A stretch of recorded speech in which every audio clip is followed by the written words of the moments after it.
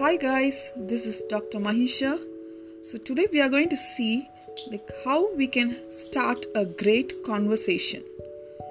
So let's see how we can rethink the way we say how are you.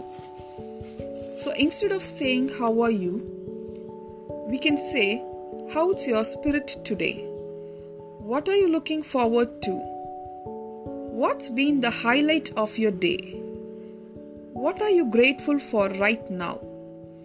Asking more meaningful questions instead of a typical how are you can help us strengthen our connections and can be a great conversation starter.